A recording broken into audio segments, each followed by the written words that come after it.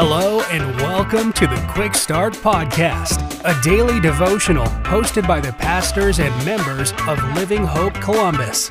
We're glad you're here.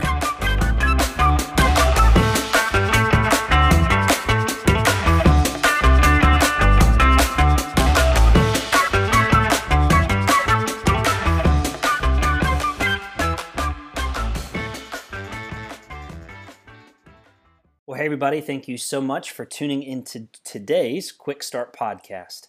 My name is Aaron Taylor. I have the privilege of serving as the teaching pastor of Living Hope Church Columbus.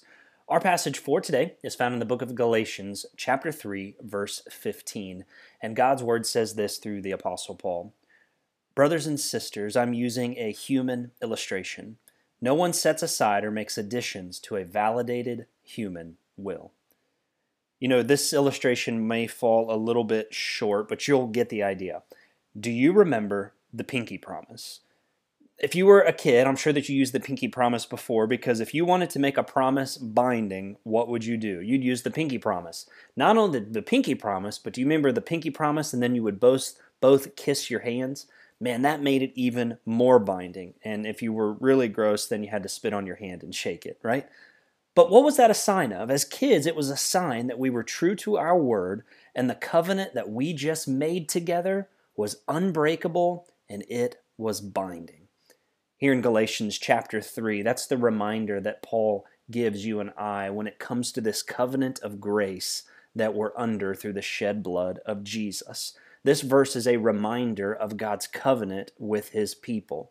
Look back at what Paul says there in Galatians 3:15. He says, when someone makes a covenant, my Bible translation actually said, if you remember a moment ago, says makes a human will or a validated human will.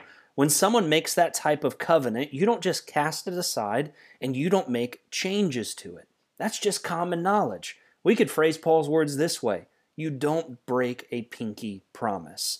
Because if you make a covenant with someone, you expect them to come through on their word and to keep their agreement. Why is that so important? Because the covenant and keeping of the covenant is a reflection of their character. Think about this. Here's where Paul is leading us here in Galatians 3:15. If you and I expect that much from men when it comes to keeping covenants, they will keep their word. How much more should we expect in regards to God keeping his covenant with his people?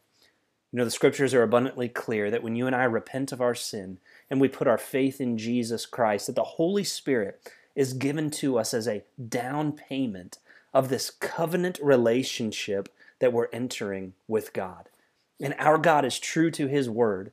The Holy Spirit as our down payment is that reminder that God will keep his covenant, that he will continue to have that relationship with us as we are with him throughout eternity. Friends, if we expect men to keep covenants, you know what we can expect from God? That he will do the very same thing. Why? Simple reminder. It's a reflection of his character, and God always comes through on his word. Thanks for listening in. Have a great day.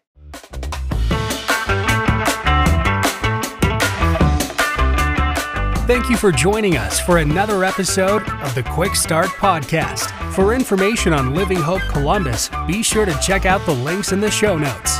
If you enjoyed today's episode, please hit the subscribe button and share this episode with a friend. We look forward to you joining us next time.